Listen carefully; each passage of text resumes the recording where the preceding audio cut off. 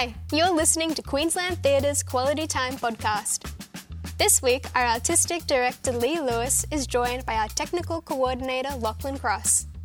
Lachlan began his theatre career in the mid-2000s as a lighting technician before taking a career change to work as an engineer.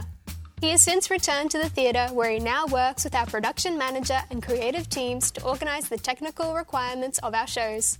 Enjoy!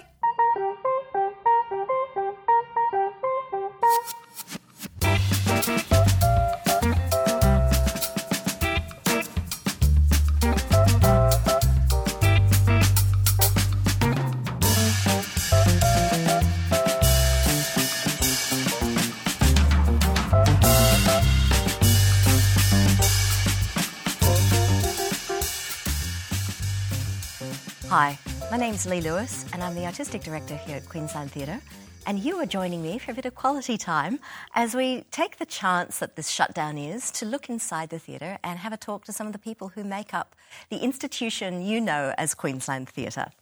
With me today is Lachlan Cross, and Hello. Lachlan works in the innards of the company, is how I'm going to describe it. Would that be fair as a slightly evocative description of what you do? Yes, I'm very much within the inner workings of the company. So I work within the production department. So department-wise, I'm in production, occasionally spanning over to a bit of operation stuff as well. So what does that mean? Well, my role within production is as a technical coordinator. And the role exists in a number of different companies. It's not just a Queensland Theatre role, although every company's got a slightly different take or a different spin as to what that role entails. So for me, on a day-to-day basis, I'm usually working on the preparation for upcoming shows. And that's often a couple of months in advance of when we've got the first rehearsal. So we'll go through stages of doing preliminary design presentations. And that's when the designer comes in That's with right. their model box and their drawings and says, this is how we've all decided we Yep. want to do the play. And then it's over to you guys to figure out how to make that a reality. Exactly. So we strive to make the dream and the design become a reality. Within a budget. Within a budget and within the time constraints of working within theatre. And within the known technologies. Exactly, Yeah. yes. So from the very early stages, we try and identify anything that might be challenging or might have a long lead time or something that's got to come from overseas or needs some research and development. Because sometimes it doesn't exist, and we either need to find the people who can build it or make it happen, or we have to do it ourselves. Which is kind of fun. Which is definitely fun. And if you've got enough time, it's fun. If you don't have enough time, then it is just scary sometimes. It's very unfun if it's coming in later down the track. So that's the very early days of what my role entails. And then as we get closer to the start of rehearsals, then we become a bit more involved.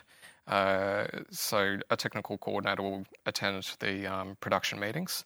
Start liaising with all the designers and then start to bring all those pieces together. So that'll be lighting, sound and projection predominantly. And in bringing all of those designers together, that's also you kind of going, this is how lighting lives inside this design, or sound lives inside it, and where the AV fits in relation to it, like all the planning for that. Yes, yeah. So it's to mostly to make all the mechanics of everything fit together. So the designers will 100% be come up with the creative element of it, and they will select what they want. But they'll come to us and sort of say, look, this is what I'm thinking about doing. How much will that cost? Or can we do it for the budget that's available? Or is this even available? And sometimes we just need to be able to wrangle the real estate that's up in the air to make everything fit. And provide the power for it if necessary. and make sure it all will and it's work funny, isn't it? within Because systems. We live in this strange industry because it's an illusion that we're creating. It's not real. It doesn't necessarily have to function in a real way. No, that's right. And so there is a little bit more give than what you would typically have to deal with in, say, an architectural space. Yes. Where it has to survive real people standing Yes. on things and Yes, moving absolutely. things. So Yep. there's a layer of invention that happens in your space Yes. that we never really get to see much of, but that actually sometimes strings together some very dodgy ideas. No, dodgy in that you kind of go, Yeah. oh, I'd love this to happen. Yeah. You kind of go, yeah, we can give the illusion of that happening, Yes. Yeah. as opposed to it's really got to happen. Yes. It's like raining on stage. Well, it's interesting that you mentioned that because exactly the example that came to mind then was one of our plays from last year, which was in the Cremorne, and I sort of thought of that because it was a big set that went into the Cremorne. But it was a challenge and it was really good. But it was a show where it rained. It was the interior of an apartment and there were these large windows, and outside of the windows we had rain. And beyond the windows was the next door apartments, and the set designer, so Dale Ferguson, the way that he gave that sense of depth was to scale down, the next door apartments. So it gave that forced perspective that it was actually further away than what it really was. So the space between the windows and the next door apartments was only about less than a metre. How did you scale the rain then? Oh, we didn't scale the rain. The rain was Just very much down? behind the window, Okay. but it was just the apartments beyond were Well, it's a little interesting, bit isn't it? smaller. Sometimes that little bit of real estate that's slightly visible to the audience is kind of more expensive than the whole set to pull off things like that. Sometimes by the time you've got all of that equipment, if you think you'd have to have light back there to be able to see it, and then you want lighting effects, obviously, Yes. of light coming through those Yes. windows. Then the rain rig has got to be in Yes. there. So you've got water and electricity Yes. and visual stuff there. So, like, the management of that little bit of square footage was probably more dense. It was an interesting one because you're right. There was lights above, there were lights to the side, there were strobes, there were speakers, there were spot speakers that then went in from the set. There was a motorised blind. It was just everything that you could imagine. And then it rained And then in it that rained. space. Yeah. And then you've got to get the water out somehow. Yes. Where does the water go? Yes. And then you never know until, like, it's that funny thing, isn't it? Design happens and you all plan for these things, but then you never know until you're actually in there Yeah. what you're dealing with. So invariably, somewhere in your part of the office, I think there must be a stack of towels. Just because you just never know. Sometimes you're going to need a towel, a handy towel, because the water just doesn't Exactly. go where you planned. Yeah. Well, I mean, that show was a great success. It was all perfectly safe, functioned very well, but it is that thing that until you're in the space and can fine-tune everything, you just don't know exactly how it's going to turn out. But you build up experience over years, don't you? Oh, yes, of course. Where you kind of go, well, I did something like that and this kind of worked, or I did this and that definitely didn't work. Yes. And we certainly tap into the experience of our workshop. So when it comes to rain or walls bleeding or whatever it is with a set, chances are they've Chances are they've done got it a rig before. or they've done it before. Yeah. Or, Yeah, and there's that lovely moment, I suppose. It's the beautiful side of what you call institutional knowledge, where someone can, with one sentence, can save you months of pain. Yes, absolutely. Yeah, and it is that funny thing. I suppose that's why the theatre companies actually exist, is to be a hive of that knowledge, so that every time you're doing a show, you're not going from scratch. You're not going, oh, how do we put lights in the air? Yes, And you kind of yeah. go, no, and I remember doing my first show and having to figure out how to do that. Yes, yeah. Because I wasn't working with people that could tell me how. Yeah. So I suppose there's this huge bank of knowledge about how to do things that lives in this building. Yes, absolutely. Yeah. And then there's that fascinating thing of, like, new technologies that are happening. And over the last 10 years, our ability to work in the digital space has grown, like with projections. Yes. It used to be once every long time that the projection would be in show, and now you're kind of budgeting for it almost in every show, and it's a surprise when there are none.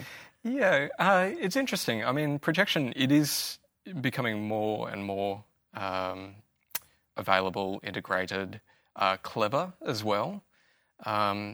But I do like that there's still some restraint as to whether projection is right for a show. Yeah, that's true. And that's one of the things that when I go to a show and I see that there's projection, I'm usually a little bit harsh on it, very, very critical, because it is because you are portraying something that can be quite literal. It can be very artistic, don't get me wrong, but because it can be so sharp and so literal and so flat, I sometimes wonder, could that have been achieved with a suggestion through a lighting effect, and then let the brain connect those dots. Yeah, it's true, isn't it? Because the imagination of the theatre goer is fantastic. Yeah. So, yeah, it is a thing that is becoming more and more, and it's great when it's used well. It's great when it's, it is great. But it's funny as a director, you kind of go, it's hard to use projection in clever ways without the support of a larger company. Because just the technical layer that it adds to the show, you need more people working on it if you're going to deliver it in time. Absolutely. It takes a different layer in the preparation, different costs, of course. But also the technology is changing quite significantly too. Yes, absolutely. It used to be almost impossible just because the rendering time, you couldn't make a decision in tech and get it before the next tech session. Yeah. Yeah, so... Yeah, so the horsepower of being able to turn over changes has certainly made it easier. But at the same time, people's expectations of the... Well, that is the trade-off, is that with the faster turnarounds, does that also then mean that people can change their mind more often? And so, you know, if you had to make one decision and you had a certain amount of time... People, directors, you can say it, directors. Okay, sure. Or is it a thing that because you could do it 20 times faster, does that mean... You make 20 decisions and you're less decisive. Yeah. No, it is true. It is true. And it is that squeeze time. It's the strange thing about the bigger the works, you think the more time you'd have to do it, but we don't. We do small and large works in exactly the same time container. Yes. And then there's this squeeze point of getting it into the theatre, which is very restricted because we don't like theatres to be dark because when they're dark... there is no income. Yep. And this is what we're learning to an extreme degree at the moment. But so we try to make tech as short as possible, only a few days, 3 or 4 days, and we try to do as many tech sessions as we can jam in where we've got all the lights and sound working. But we really want to get to seeing audience. Yes, absolutely. Which is kind of ridiculous for some of these huge shows. It is. And I mean, we've done shows where it's been a musical with a band and revolving stages and massive lighting rigs. And in it's the same time as a little two-hander on a flat stage. Exactly. With, just plain lights. Exactly. And it doesn't mean they're more or less beautiful or great in their own ways. It's just the fact that we deal with them the same way can be a bit of a mind bend. Yes. Especially as a director, you get a job and you go, oh, wow, I mean, that's a lot of work to pull that off in that time. And then other ones, you're like, yeah, okay, that's fine. That being said, though, from a technical standpoint, or I guess from the role and the position that I serve here, when we do get to those bigger shows, then it's normally a joint effort. So myself and our technical manager, Dan Madison, both on a show. Yeah. And then when we get to the smaller ones where it's more manageable to just have one person, we split off and do our separate shows. Yeah. But I mean, the way that the year breaks up, we sit down and we plan out who's doing which show when. And also try and get some leave throughout the year. Oh, yeah, that. That old chestnut. And it usually works out that we've got a couple of big shows that we might both be on, and then we've got about a 50-50 split of Dan shows and Lachlan shows. It's fun when you've got a big show and you've got all hands on deck trying to make it work. Yes. That is a lot of fun. It can be for the audience and for us. The risk is huge. Yep. And I have to say, the number of cables is huge. Just the bigger the show, the more cables you're actually dealing with. The more stuff there is. The more stuff. Yep. When I moved from making my own independent shows into companies, it was actually the amount of cabling. Mm-hmm. You see it just everywhere, and all of them hanging on the walls, and they were so organised, and you kind of go, that's just the scale. Yes. It's like build the sets, like more timber. Yes. There's just more of everything. Absolutely. And then the management of more. Yeah. But what's been the biggest shift for you over, say, the last... Well, actually, no, I'm going to have to backtrack to understand that. How did you get into this? Yes. That story. So my journey within the theatre realm is that after I left school, I went to university, studied technical production, worked within the theatre world for a couple of years while I was studying and a little bit after that. Then stumbled my way into engineering. So I had a massive shift. Right. And that just so happened to be because at that time there was a desperate need for drafting. So preparation of plans. And the engineering industry was at the point that if you could hold a pencil, you could have a job. They were that strapped. Okay. And so I knew my way around CAD drafting programs because I'd been getting into, I wanted to do lighting design. Oh, so you could read plans. Yeah, so you I were could, already there. Yeah, Right. I was familiar with the software. I knew how to prepare plans. And so that gave me a foot in the door with engineering. Anyway, long story short, I stuck with engineering and drafting for a time, went back and did study, became a civil designer, worked in civil design for years and years and years, and then finally reached a point that I thought, no, if you want to make a change, I had a set of circumstances that meant that the risk was manageable. The risk of working in theatre? Of working in theatre, and if it all fell in a heap and totally didn't work out or whatever the case might be, that's okay, dust myself off, I could always get back to engineering. Okay. And sure. So I just reached a point, and but so you wanted to have the fun that is theatre, because it's a bit nuts, the fun. It is that funny thing. It's a kind of like guilty secret, really, because people always think it must be fun, and yeah, it's awful a lot of the time, and crazy and busy, and there's not enough resource, and there's not enough people, and everybody overworks and is underpaid. Yes. But then it's a lot of fun. It's the fun of it. Yeah. Yeah. Absolutely. And if you can get to a point where you can manage the risk, yep, the fun is great. Absolutely.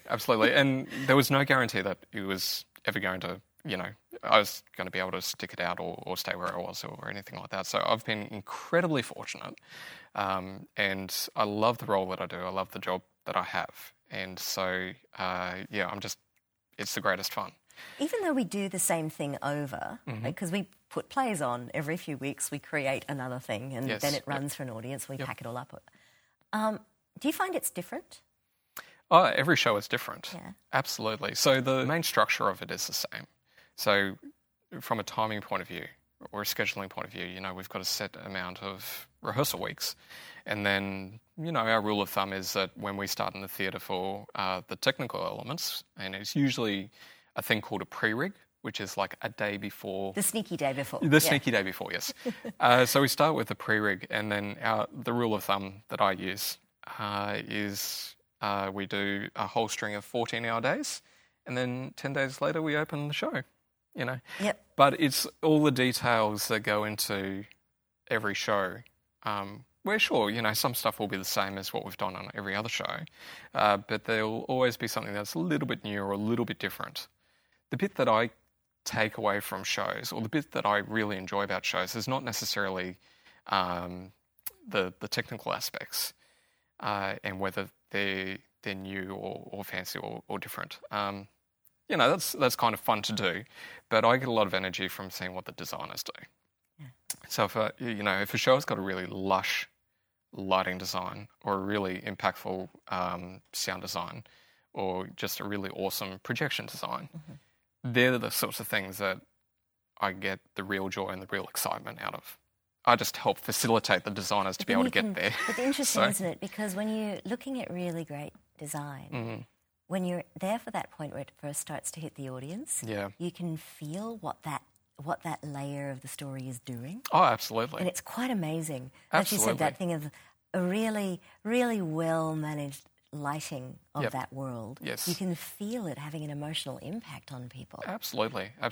Yeah. And it's usually having first audience, so the first preview is it's great for the cast, having an audience, obviously, but it's also, the cast feed off the audience, but then everything sort of is in sync. And I mean, the creative team will go back and, they'll tweak and change right the way up until opening. Yeah. Hopefully not beyond opening. But that first time you're seeing it, up until then it's all speculation. Exactly. And then you get that first preview, and good or bad, you get the information about what the next few days are going to be. Exactly. But you can also sense there's some sort of instinct that we all get, that we can make it work. There's something in that where you kind of go, oh, yeah, we've got this. Yep. And with all the tweaking, all the extra bits and pieces of stuff, it makes it better. Yes. But in that first preview is where you know if you've actually got a show or not. Yeah, absolutely. There's no way to know it beforehand. No. Because I've seen great things in the rehearsal room. I've made great things in the rehearsal room that actually I haven't managed to carry through into the space. Yep. There's a mysterious thing. So once you get to that first preview, that's when you know. And it's a little bit like extreme sports, the first preview, especially on a new play. Yes. Because you really don't know. Like, it's one thing you know, like your Shakespeare, your Noel Coward, you know that they're great plays. Yes. We might not be doing a great production of it, but it's a great play. Yes. And so you're measuring yourself against the history of the play, but with a new play, no one knows. Exactly. And that's just, I forget to breathe and I end up a little bit shaky at the end of the first preview. Absolutely. Yeah. But I mean, I guess by the time you get to that point, if the narrative is strong, but you just don't know. You just don't know. That's think true. It's strong, you think it's clear, you think it matters. Yeah. You believe in it, but will anyone else? Does anyone else share it? Yeah. Yeah. And once that's shared and it's hitting people, and they're the first people on the planet getting to see it. And you go, it's a little bit addictive. Yes. Yeah. Yeah, absolutely. New York's they're a lot of fun, but there is that anxiety that goes with it. Oh, completely. And, after having a series of 14-hour days, it's just everyone's just like, how will this go? It's that interesting thing, isn't it? When you kind of go, that funny thing of the downtime and the fast time in theatre, those 14-hour days, when you came back into the theatre, you know what you were getting yourself into. Oh, absolutely. But you also knew, because of your earlier experiences, that you could do it. Yes. Some people find that they're just not built for those 14-hour days. And even though they're only there's 10 of them in a row. Yeah. And some people go, you can just go, there's light at the end of the tunnel, I'll get through this, and I actually like working in that space. Some people learn that they don't. Yeah. Or that they're not at their best in that time.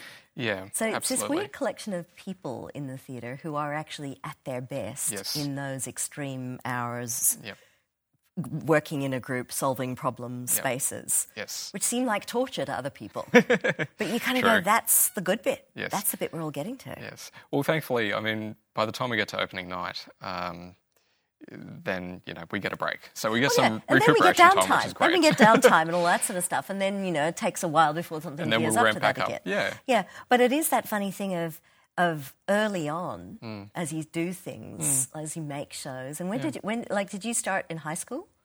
Absolutely. Yeah, I was doing drama in high school up until a point, and I was also doing drama outside of, I was doing private drama tuition. So I did that for a point, and then later in high school, I focused on the maths and science strain, and it wasn't until I actually got to university and found out about this avenue, this path that could be taken, and I was just like, that's what I enjoyed doing. Why am I not doing that? Yeah. And then did that through uni, and then for whatever reason, just veered off again. It seems obvious that it's a job, though. Yeah, I know. Because it doesn't come across that, mostly because, there's that comment, isn't there, where people that say, you look like you're having a great time out there. They see the actors, they see all of that, but they don't necessarily think of that as work. Yes. So when we're told we have to find a job and do all these things, work is this other serious thing. Yeah. And if you've loved doing theatre, you don't necessarily associate it with, that could be my work. Yes. And when you do find your way towards that, you say, why didn't someone tell me? But it's not something that we talk about a lot. Yeah. We just trust that what the outside of what we do is so attractive, it's like moths to a flame. Yes. And people will find their way to it. Yeah. But it is interesting, that thing of the different pathways and how we end up in it. Whereas I look at you with your engineering and I think, I wonder how we can push that. Looking at the space going, well, maybe. Easy now. And now, were you involved in the conversations that started with this space? With the renovation of the theatre? Well, the bulk of the design work from our end, from the client end, was actually managed by Daniel and by Julian Messer, who was our operations manager at the time. So they had the majority of the attending meetings and overseeing, and then there were other parts of the design that they brought me into as well. Yeah, okay. Because it sort of grew into a thing that needed multiple people working on different aspects of it. So I didn't have as much involvement as those guys, but certainly the house light system and the blues system that we've got, that was an in-house design that they left with me to look after.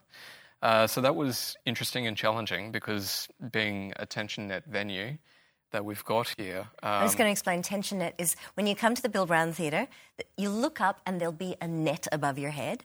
That is actually a structural surface and people can walk around on it. And we can hang lights from it, we can hang lights above it, we can do all sorts of things, but it's like a false floor, if you like. It looks really scary, and it kind of is the first time you walk on it, but it's very safe. Yes, it's much like a tennis racket. That's probably the best analogy that you can walk on. And but to support the tension net, apart from the perimeter beam where everything gets pulled out to, we've got all the droppers that then go down. And there's a plate or a series of plates that sandwich the net to be able to support it. And off those droppers, they're multi-purpose, so they're the same gauge of steel pipe that allows us to do all the other rigging that we hang lights off. Yeah. And then under the plates, we decided, well, that's an opportunity to be able to then have the house lights. So that then became the mounting position for most of the house lights that we've got in here. Okay. And then working within a budget, we then had to work out, okay, well, this is the coverage that we need, and this is the luminosity that we're trying to achieve.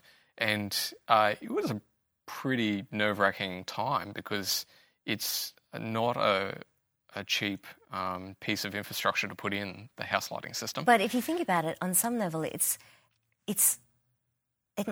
often something that's left till quite late in a design. Yeah. It can be. It can be.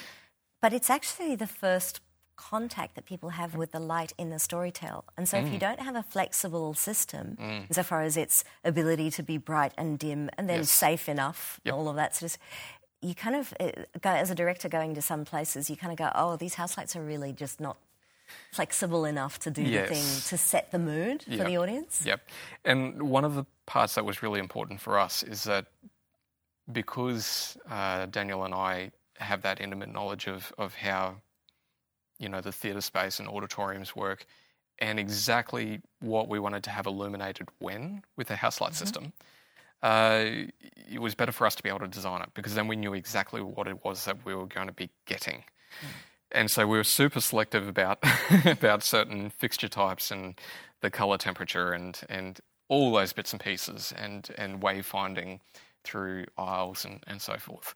There was a bit of that, and a lot of discussion with architects and making bespoke things, because for the house lighting and the blues, there was nothing that was... The blues are the lights that we turn on in between when people need to see, but it needs to be not so bright that it distracts the audience. So blue is code for it's not really light. Yes, yeah.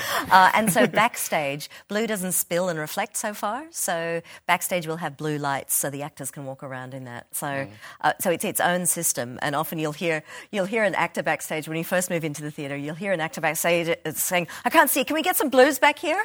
Indeed. That's what they're needing, is some blue light. Yes. Yeah. So whilst the products are off the shelf products, certainly integrating them into this space was a very bespoke solution.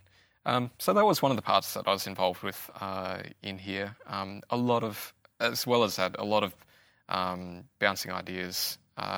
So Daniel would come up with the concept for how the cable infrastructure, for instance, or the permanent technical cable infrastructure that we've got in here, he'd come up with a concept for it, and then he'd often pass it over to me and just to say, what do you think? Well, this is what we're thinking here. Well, or what it's about this another brain to kind of go, I can see it. Oh, there'd be a problem with that, wouldn't there? Exactly. Because we do, and that's kind of how a lot of things happen in the theatre. Because you've got these things that are not. It's not like you can go to Bunnings and get a Dropbox. No. A Dropbox is a tool for dropping something into the middle of the stage. It's got to sit there for a while. It's got to have some sort of release mechanism that can be operated by someone, so that something can fall on a specific space at a specific time. And it used to be, old school theatre trick was just literally, it was a box and a string hung on a hinge, and you would just pull it and it would tip out whatever was in it. Yeah, sometimes it's still that. And sometimes it's still that, because we can do it with solenoids and all sorts of things, and have it all very high-tech these days. But sometimes just a box and a string is still how it works. Yep. So it goes from very old, like what you deal with insofar as information, goes from very old tools to sometimes very new ones, where you kind of go, it's just this new piece of lighting equipment out of China that might be able to do that. Yep. But sometimes the old theatre tricks, sometimes they're the best. Well, definitely. I worked on a rake stage once. We were touring a rake stage, and my whole set was on wheels, of course. And there was the old technical manager there. Just rolled his eyes, said it's fine. Just walked in and threw a rope down. Oh, yes, of course. Stops the wheel running. Yep. And it was just this piece of old magic. And ever since then, I'm kind of like, okay, I'm not afraid of rakes anymore. I can have wheels wherever I like. Yep. There's also what I've found over the years across the country is an exchange of ideas. Yeah. We all know what's been done in the other companies. Yeah. And you pick up the phone and you say, hey, when you did that, Yes. how did you... There's a trade, if you like, Yes. in good ideas. Yes. That are kind of like trade secrets. Yes. Yes. Or, hey, we know you guys made a snow machine.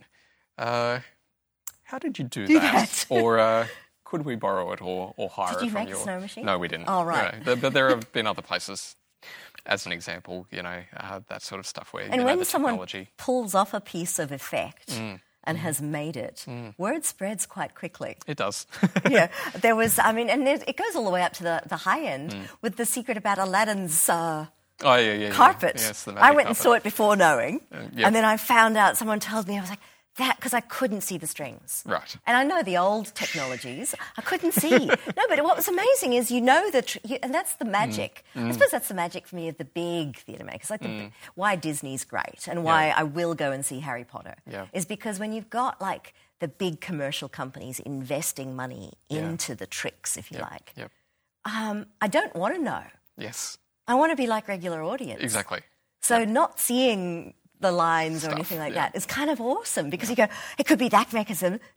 No, that couldn't work because of that. And you see all the little theatre people in there going, not like actually just watching. Yeah, and it's one of the things that I've had to train myself out of doing, having such a theatre tech approach to things, is that when I'm an audience member, I give myself about 5 minutes and try and cap it at that once I've sat down and the house lights have gone out, no more than 5 minutes of me peering around and sussing out exactly what's going on. Because if I haven't got it sorted out in those 5 minutes, then I'm just not going to enjoy the show. And that's also what I want to be able to do is... You just want to enjoy a show, exactly, don't you? Yeah. But it's also funny, isn't it? I also find I like strategies for disguising the tricks so that people can't see things coming. Yes. Yeah, where you kind of go, oh, that was clever. I didn't see it. Yeah. Yeah, and working with designers and working like that, sometimes those problem solves, you kind of go, oh, yeah, that's good. No one will see that coming because surprise is such a huge part of what we do. Yeah, absolutely. And pulling off that. Yes, lighting of gauzes and so forth to do those tricky little reveals. Yeah, gauze is like this fabric that if you have, it looks solid until you have a light behind it, at which point you can see through it. And it's a really old theatre trick. It is, yeah. But it's still a good one. Yeah. I think my favourite gauze reveal that we've done in the last couple of years anyway was when Queensland Theatre, when we put on Jasper Jones, which was the same production that MTC did. And it was a reveal of the hanging. And so the gauze would come down and it was a scenic painted gauze of the forest with a couple of cutouts, and the boys would, run... they went upstage, the revolve was happening, the gauze came in, but by the time they came downstage, they were able to go through the cutouts, so they went through the gauze, did acting in the very downstage part. Everything upstage of the gauze went dark, at which point Mel was lifted up in her harness and then tracked onto stage at height, and was behind the gauze. And anyone that's not familiar with the story is that they make a discovery of a girl who's been hanged. And so she was in harness, it was all safe, fake noose. And then there was the reveal that went with this tremendous sound effect. And it was really shocking because you weren't necessarily expecting... You'd anticipate it, and if you knew the story, you knew what was coming up. But it was just so shocking, this really starkly lit human being who was hanging at quite a height, with a noose, with a stage noose. And the bit that just made it that little bit extra eerie was when Nick went through another cutout in the gauze and touched her foot, and then the corpse would start getting this swing, and it was just super realistic. It was a fantastic reveal, and it was one of those moments that, because the audience were drawn to the blocking, the action that was happening downstage. I mean, it was dark enough upstage at the Gauze for all this to happen anyway, but your attention is just drawn to that point, and then eventually it was just bam, there you are. And Gauze. Gauze. Which we've been using since the 19th century. Exactly, yep. Yeah. Of all of the shows that you've worked on, do you have favourites in your memory of ones that you've liked for maybe reasons that other people might not have? Yeah, okay, that's an interesting one. I guess from a technical standpoint, and this is just me being completely selfish about it, from a technical standpoint, my favourite show is probably 12th Night that we did here. And that was one of our big shows where it was Daniel and I both working on it. It was a revolve show, revolving stage. It had a large cast. It had a band on stage as well. So the drummer was they were far enough upstage, so the drummer wasn't on the revolving stage. That wasn't going to work in terms of time, because you've got a moving element that's got a lot of acoustic energy, so you would get out of time with the PA. Yeah, right. So the drummer was kept static, but the rest of the band were on the revolve. And so once you've got a revolve, then you need to be able to get all of the signal and power and everything like that on and off of the revolve. Some can be done wirelessly, some certainly can't be done wirelessly. So there was a lot of firsts that came out of doing that. A lot of camera work, a lot of monitors. There was a baby grand piano that was just filled with equipment. Some pretty interesting photos from that one. But as well as that, the set was pretty incredible and had a lot. I'll just say a lot of set electrics on it. And most of the set electrics, the power was done through the revolve, of course. But then the data side, a lot of that was done wirelessly. So there was so much going on with that, and we didn't have a lot of furniture to be able to hide things. So it was a real challenge, but it worked, and it came off. So, and it's true, isn't it? We spend a lot of time trying to hide how we do things. Yes. But when it works, what you manage to pull off for people is that thing of wonder. Yes. Yeah, there's an awful lot of duct tape involved in wonder. Yes, indeed. So, I mean, that particular show was just the baby grand piano was hiding spot number one for the audio stuff mostly. Right. And then there was a daybed, which was a shallow thing. But that was it. That was hiding spot number two, and that's all we had. Okay. Right. And it revolved? And the whole thing spun around. So you had to see all sides of it? Yep. Right. Yep. Okay. It was all on show. So. Okay. Yeah. Yeah, right. Yep. Because that's the kind of amazing thing with proscenium work. You know, if things are staying static, yes, you can hide a lot of things behind a chair. Exactly. Yeah. Yeah. Yeah. There's a bit more to work with, but when it's on a revolve, you get to see all sides. It's like naked theatre, really. Yeah. Yeah. Yeah. It's an interesting thing, a revolve, because a revolve's such an expensive piece of equipment. As a young director, you don't get to work with them. Yes. You can assist on shows and kind of get to understand how they go. But there's always that first time you actually have a revolve, and you have to figure out how the damn things work insofar as meaning. Yep. And then once they can be very addictive. They can. Because they solve various story time problems really easily. Yep. In a transition, there's nothing easier than a revolve, really. Yep. If you can justify the move, you can change time and space really easily. Yes. It's such a beautiful fiction thing. Suddenly we're out of it, or you can be in a transition. Yep. It can do magic things, but they are quite addictive to the point where there are some stories you read and you're like, well, I wouldn't do it unless I could do a revolve. Yeah. Because I'm too lazy to think about how to do it without a revolve. Yeah. But then sometimes they're actually written with that kind of technology in mind. Yeah. And the flow is dependent on a big piece of technology like that. Yeah. Well, I mean, they facilitate scene changes quite well. Yeah. You know, you can have something that, just naturally spins 180 into something and a piece of furniture is struck or set or whatever the case may be. I mean, if you didn't have the revolve, you still need to be able to get from one scene to another scene. Yeah. So then, Oh, no, I know, they're great. Yeah. But they're kind of like, there's this, I don't know, it's passive-aggressive development of directors in theatre where you have to earn your revolve, your first revolve. I've only ever used little ones, not really big ones. Yep. So, at some point I'll use a really big revolve. A really large one. Or I'd get complicated and use a donut revolve. Or a donut revolve, sure. Mm-hmm. But I've used revolves small enough to almost be called a lazy Susan. And I love that turning effect. I really do. But that, but it becomes quite epic when there's a big revolve. Yeah. Like this, and the speed that you can pick up. Yes, yeah, absolutely. I mean, when you start getting into the large platforms, there's a lot of safety consideration that goes into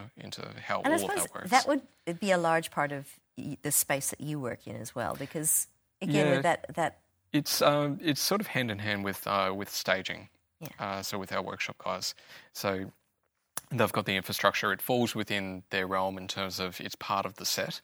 So they've got the kit and the motors and everything like that. But it still then falls into us in terms of we've got a bit of a hand in setting up the safety mechanisms for it, and helping out to make sure that all the systems are working for that, as well as then getting all the cabling laid. So where we do have something like a Jasper Jones or 12th Night, I guess, to explain the process, in the theatre, because a revolve necessitates having depth to the floor, we don't have any basement that can sink down. All the stages that we deal with in Brisbane are fixed, so we have to work our way up. So it's about a 300 mil depth to be able to facilitate having that revolve platform. And then once you're beyond the revolve, of course, then you need the stage to extend. So you're sort of 300 mil high out to the wings. So when that goes into the theatre, they'll start laying the casters so the revolve can spin, and then there'll be the central pivot point, which is where we get all our cabling to go up through a slip ring, and then the motors are on the outside to drive the disc. And then they'll build the staging pieces around that. But once the frame's in place and the frame all bolts together, it's all in parts, before they put the skin down and then put the show deck down, we need to get in, we need to do cabling. And that is just an entire... What if you get the cabling wrong? Do you have to you pull it all apart and go again? Well, we do. That's part of our preparation work. So we'll spend at least a day going through mapping out, more time in advance of that, but about a day in the workshop of just going through taping the path that all the cables are going to go. Right. And then we put in cable timeouts so that it all just gets zip tied in the theatre. And often we have to go over casters, so we need to make sure that the cables aren't going to ever hit anything, because that just cannot happen ever. And so we do all of that planning so that once we're in the theatre, there's a person that knows what's got to happen, and then they just give the instructions of, this lot of cabling, which is normally already pre-loomed, so it's all pre-packaged together, and it just has to be laid out and zip-tied. And it has to be done that quickly, because as soon as we start doing the first zip tie, you've probably got a staging person that's coming through wanting to put the floor down. Right. So there's just no time to be solving that in the theatre. It's all got to be pre-planned. Yep. Yep. That's the speed that it works at. Yep, that's the speed it works at. Yep. I'm getting slightly sick as tears of talking about it, but I miss that sick feeling in my stomach. I want that back. But that's if we're doing our job right, then that's the way it happens. Yep. Yeah. And then of course there are things like trapdoors under revolves and things like that, so that sometimes people will disappear through a revolve floor. Have you ever done one of those? No. Yeah, neither have I. That's petrifying, because then you've got to stop the revolve at exactly the right point for it to all be open for everything to go through. Yeah, that'd be a pretty fine tolerance depending on how big the trap is below. Yeah. Quite scary. Yeah, especially when there are human people going down through those sorts of things. Yeah, and revolves don't necessarily always stop where you want them to. No. You can always recover it. You can always make them go to where you need them to, but... No, it is. But it is interesting, just the layers of difficulty that we add in in various plays. Sometimes it's like you just want that one play in the year where everything's still. and it's very, very simple. I sometimes go, I just want to play with a couch. Just so people can sit on a couch. Is that so, because plays have changed in the last sort of 20 years. The sorts of stories that we tell and how we tell them. Yeah. What have been the biggest changes from your point of view, sort of industrially speaking? In terms of technology or just the industry? Or maybe just as a theatre maker, what's been your experience of what's changed in your, from your point of view? I mean, technology has certainly come along in leaps and bounds. So the way that lighting and sound and projection and automation integrate nowadays is much more network-based. So it's almost, network-based in the same way that computer systems work. Mm-hmm. So everything is a lot more integrated in that regard now, which has its positives in terms of everything can talk to each other quite easily, and you can have that moment where the lighting and the sound and the projection all happen perfectly instantaneously, rather than the human element of. I miss a little bit of the human. I'm old enough where I kind of when I was little, I was the lighting operator for a lot of things, and I miss the control. The timings and the grace in I suppose the performance of the operator's hand, matching it to the performance on the night. Yep. But now, of course, you can have the magic. You can have that instantaneous, real instant timing. Yes, but I know what you mean in terms of just having that human element and the tactility of it, and the satisfaction of being able to hit go exactly when you need to. Well, there is that, but then there's also, and as I suppose a big thing that's shifted for me is over the last 10 years especially has been the sound design, getting more filmic, the cueing of that, how that actually works and how that's timed into lights and also to video. Yes. So how that's become, I suppose, audience and designers have been playing a little bit more in that film space. Yeah.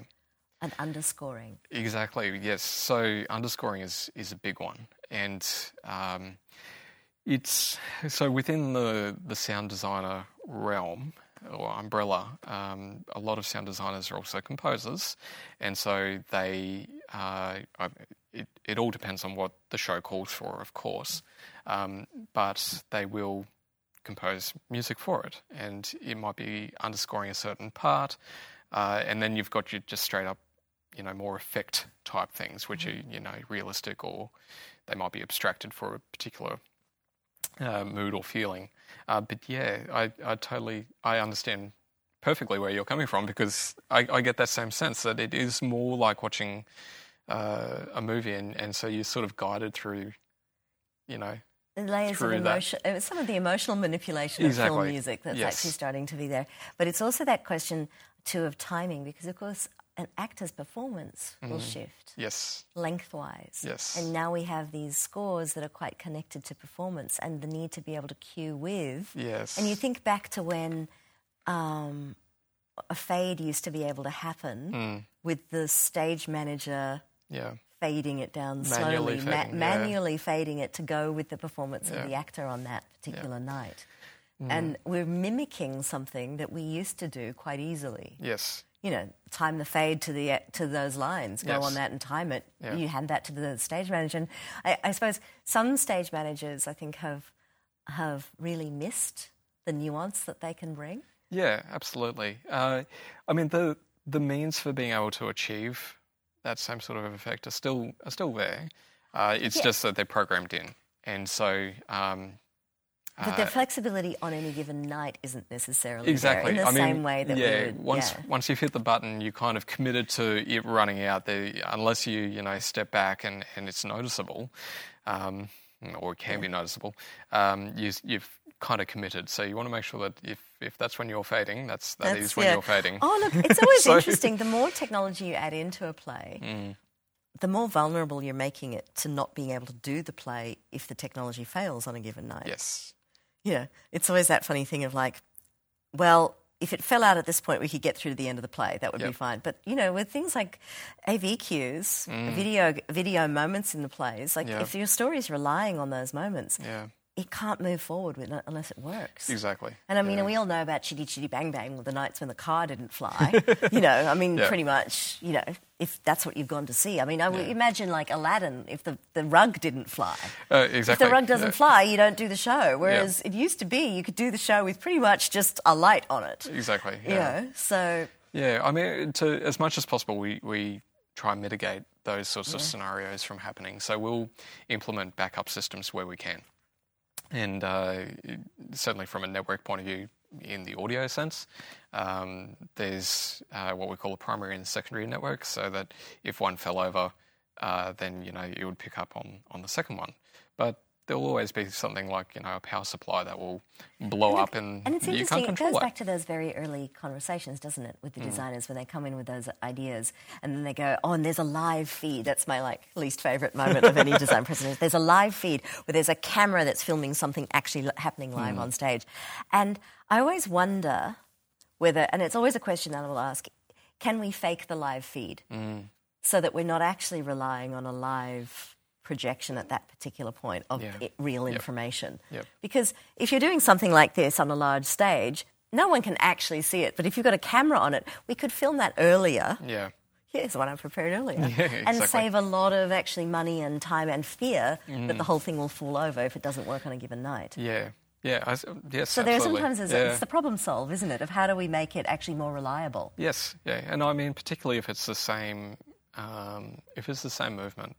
If it's the same blocking, then that's fine.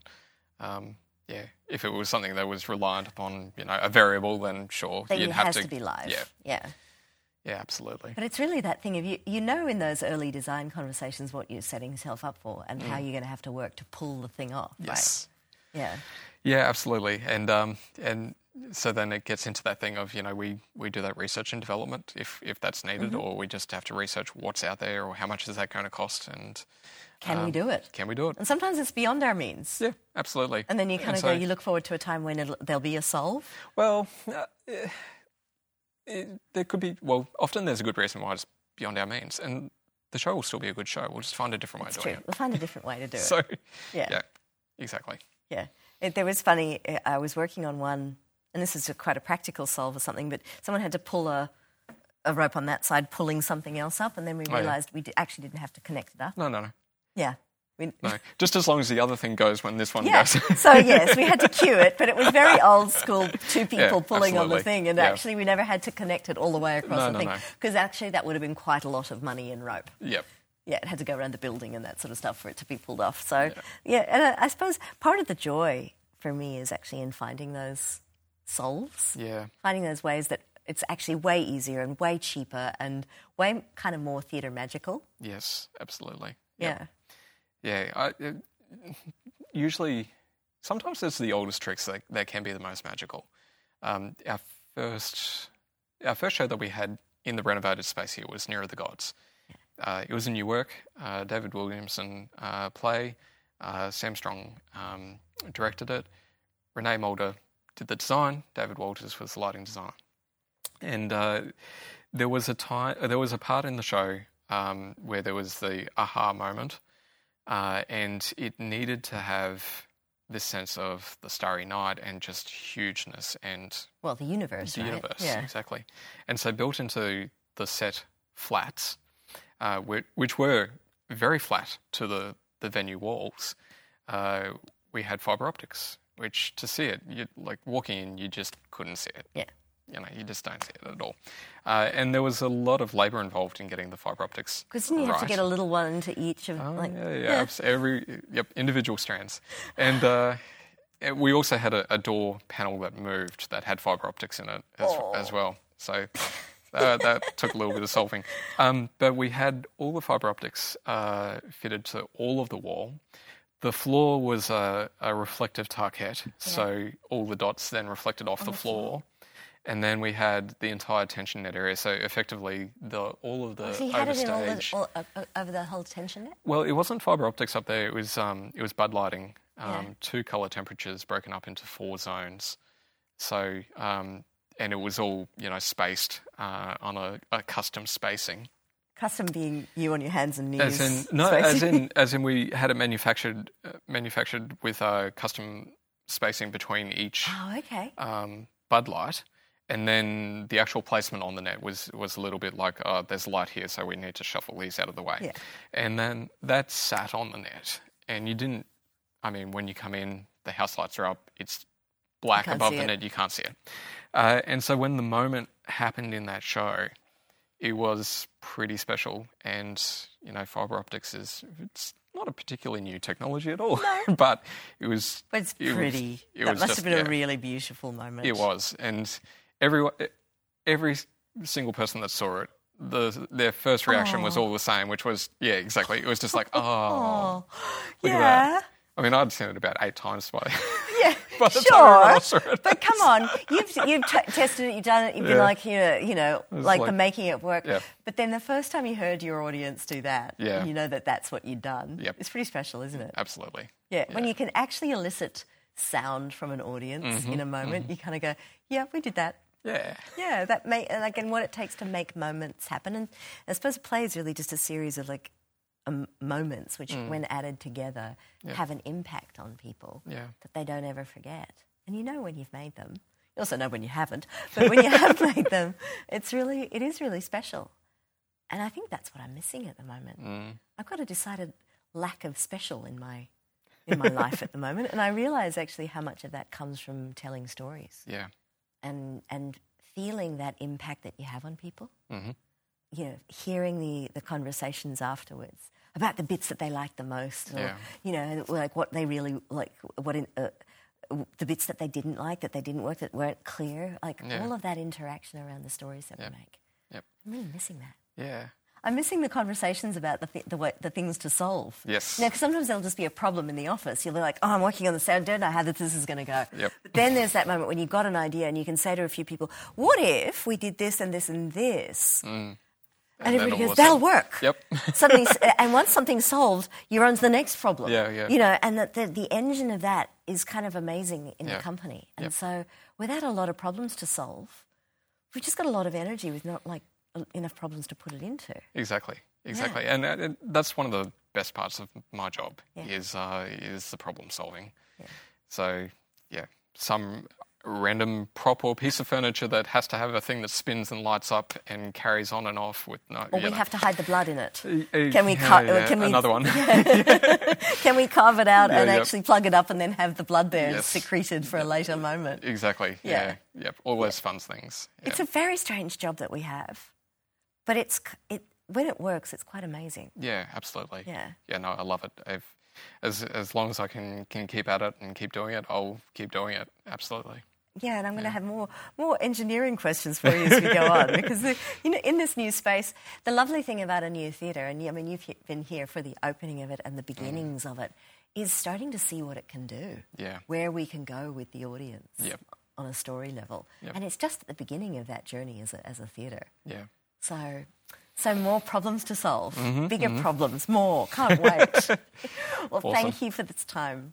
No worries. Thank you very much. And thank you all for joining us for this strange snippet of time where we actually have time to be in in-depth conversations. I'm treasuring the opportunity to get to know the company, and I hope you're enjoying the journey with me.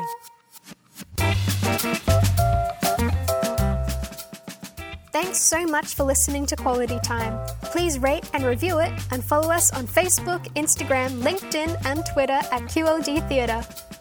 You can visit our website, queenslandtheatre.com.au, to sign up to our e-news and learn more about the stories we'll be sharing next. We hope to see you at the theatre again soon. Bye!